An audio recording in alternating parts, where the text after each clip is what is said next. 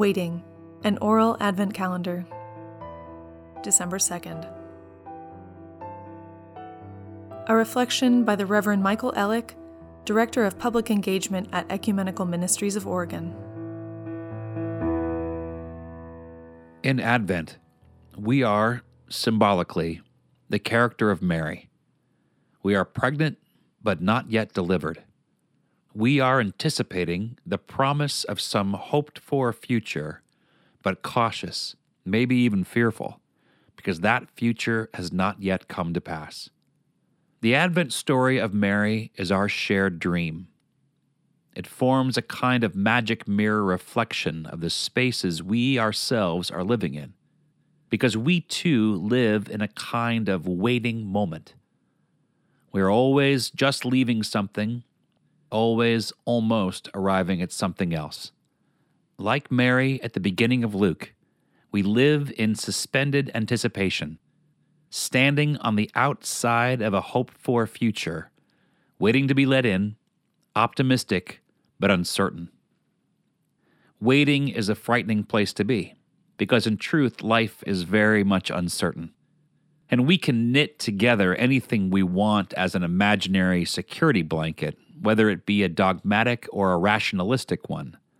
But in truth, there is no sure footing, no guarantees, no honest idea of what's finally going on. We don't have the full context.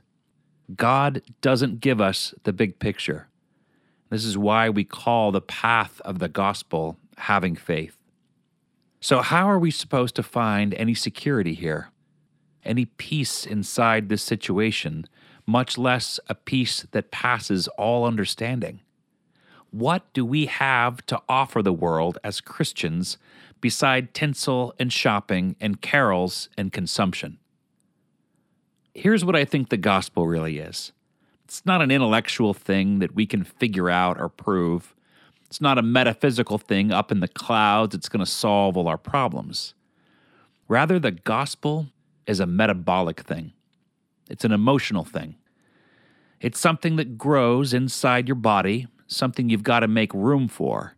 And it is something that passes from person to person. And when it does, there might be words that get used while the gospel is passing. There may be even theological ideas that go with these words. But neither the words nor the ideas are the important thing that is being transmitted. They are simply the carrier wave, the medium through which the real thing is being expressed. What is really being transmitted whenever we pass the good news to another person is our inner experience of compassion and confidence, our body's felt expression of love and faith. In the face of our doubt, the gospel is that gut-level human decision that we can all make to accept life as ultimately good news. And this can only be experienced as a felt sense. It's not an escape or rejection of reality into fantasy. It is, in fact, the practice of radical honesty that takes responsibility for the fact that we can never know what the future will bring us, but which realizes that the quality of our lives is determined by how we do meet what does come. So how do we meet the future? How do we face all the unknown things that providence brings us every day?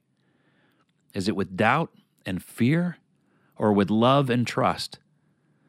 This alone determines what the magic mirror of our lives looks like when we step back and peer inside.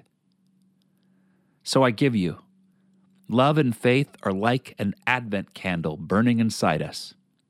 Leave it untended and the wind might blow it out. Guard it too carefully and you could suffocate it entirely.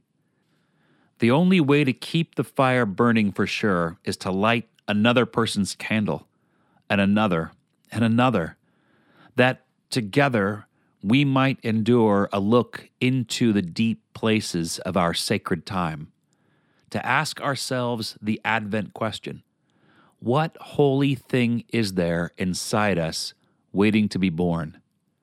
God is waiting for you to look and see. The whole world is waiting. Amen. Waiting is a production of Trinity Episcopal Cathedral in Portland, Oregon. To learn more, visit trinity-episcopal.org.